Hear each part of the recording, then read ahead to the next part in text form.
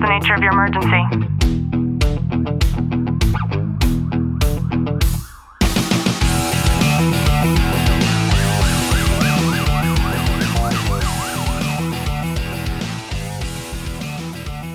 Welcome back to the Tactical Living Podcast. I'm your host, Ashley Walton, joined by Detective Walton. Clint, how are you? I'm good.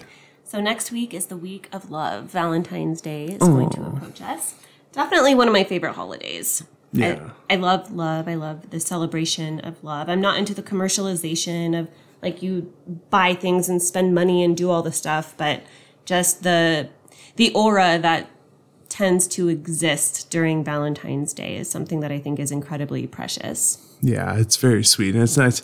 There's no expectation on any level. It's just more so of just enjoying one another. Yeah. And today I wanted to talk about how to get past your relationship rut.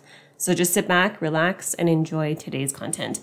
I think that if we're in a relationship or we've had a past relationship, we can all agree that there are times where it ebbs and it flows in love, right? Not that we are not in love with people, but the element of love and the effort and the aspect of the relationship, it doesn't always stay linear. It's not consistent.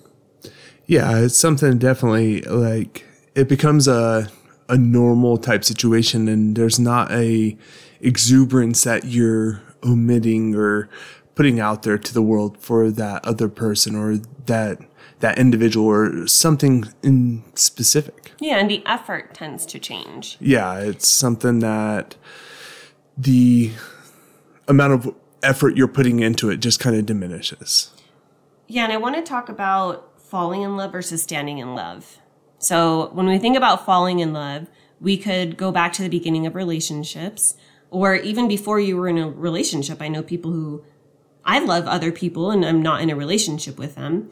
And so when we think about the process of falling in love and the effort that it takes to fall in love, it takes a lot of effort to fall in love with somebody. And it might come natural in terms of the emotion, but everything else that comes along with it, it takes effort. And I'm talking about the sweet messages we might send, or the little gifts we might give, or the acts of service. We might we have a tendency to go above and beyond when it comes to falling in love. And I remember being interviewed on a podcast, and I've never had somebody like stop in shock after something I've said while being interviewed in this way. And I remember discussing relationships with him and telling him that when you're in a long-term committed relationship and you're married in particular, that we wake up every day and we have the decision to stay married to that person. So it is a decision every day for us to be married. I remember he was super shocked when I said that. And I think he was shocked because when you think about it, we live in a country where we have the option of getting divorced. Therefore, we have the option and the decision to make as to whether or not we want to stay married every day that we wake up. And when you consider it in that way, then it should be like a fuck kind of moment, right? And I say that because that in and of itself should distinguish the amount of effort that we might not be putting forth in our relationships and the effort that we did in comparison when we fell in love versus now when we're standing in love. I've never really, I've heard you say this before, but like thinking about it, it makes a lot of sense. Like if you're standing in love, you're kind of in that stagnant place, but with that mindset of every morning, you have the choice. You wake up and am I still wanting to be married? You can fall in love with your spouse or your significant other every day. Right. And shouldn't that be the ambition? Absolutely. And we never hear anybody talking about that. We hear about falling in love and then that's it, right? Then they get married, buy a house, have kids, get a dog, white picket fence, like all the stuff. Mm-hmm. But we never hear anybody talking about the variation between just standing in love and then falling in love. And what if the conversation would exist to where we challenge ourselves and one another to fall in love and to continue to fall in love? And some of the reasons why we fall in love in the first place is because we find somebody who's a reflection of the greatest part of us. And it's funny how you hear people say that like a man will marry a woman who's like his mother and vice versa with the female. And I think that that is true to some regard. And the reason for that is because if we're fortunate enough to be raised in homes where we have a stable family and healthy parents, then they show us the qualities that we should want to strive to find in a partner. And it's really funny that you use this example for like a mother finding a spouse that emulates their mother, right? Mm-hmm. And my mom recently brought up to me, she said, you and your brother spoil your wives so much. And you guys do anything and everything to make sure they're spoiled and taken care of. She's not saying this as a compliment. She's saying this as, I wish I had that from you guys. And I explained to her, I'm like, well, Dad taught us this is because he's always spoiled my mom throughout our whole lives. And that's kind of where we learned that from. And she agreed to that.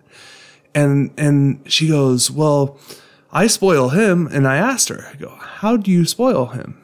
Well, she couldn't give me any examples. I go, well, it could be. And so she returned that question to me, and I gave her a laundry list of things of how Ashley spoils me.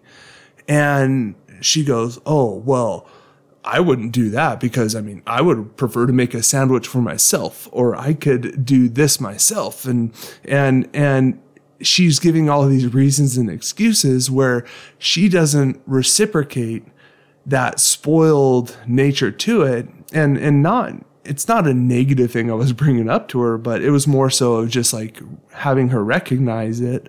And she had me on speakerphone and my dad was sitting right there and he's like, yeah, why aren't you doing this stuff for me?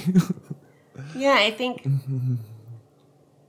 I don't know the situation, but if you're using that as an example, then I would wonder what types of those things existed earlier on or within those waves of your folks' marriage. Yeah. Because your mom is a very nurturing person and she has a good relationship with your dad. And I agree. I believe a lot of how you are is reflective of the behavior that you saw within your own household, which is incredibly important. And we're both really, really, really lucky to have had that. What? I'm thinking of what your dad said the other day, which it just makes me laugh. So he said that he goes to Ashley. She talks to him a couple times a day. And he goes, Ashley, is Clint sitting by you? She goes, yeah. He goes, well, Clint, can you hear me? And he goes, I just need to apologize to you. I need to apologize to you because I created Ashley to be such a strong, independent, and just spoiled woman, and it's his fault for doing it. And I came back with my response of that I appreciate everything that he's ever done, but he's saying it in a joking manner, but at the same time, it's really funny that it kind of all comes around to it. Yeah, and that's a great point too, because the standards that we set in the household if we have kids is 100% indicative of the standards that we seek out in a partner.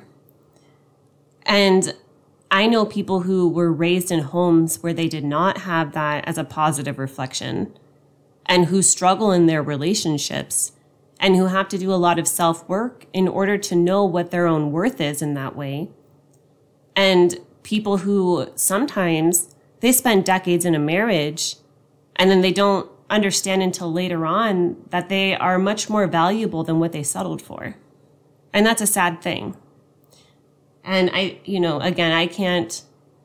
can't say enough how thankful I am that you and I were both raised in the solid foundations that we were, because I know so many people who didn't have that. And I hope that we can all remember ways that we can continue to fall in love, and not just with our spouses, but the people that mean the most to us, and just understanding how important that is to live a fulfilled life. Yeah, it's something that it means so much to us individually, and not even in your relationships with your spouses, but going out into the world and exuding that kindness and that love to everybody. And it does come back to you, and it could change someone's life. Yeah, and it makes us feel fulfilled to do those things and to give our love in that way, which I think is the ultimate goal, right? When we're laying on our deathbeds, those are the types of things that we're going to be thinking about and remembering, which I think is very important. So I hope you've gotten some value out of today's episode. If you have, do us a favor, drop a review, subscribe down below. And as always, know that I'm sending you a long, tight hug from my home to yours.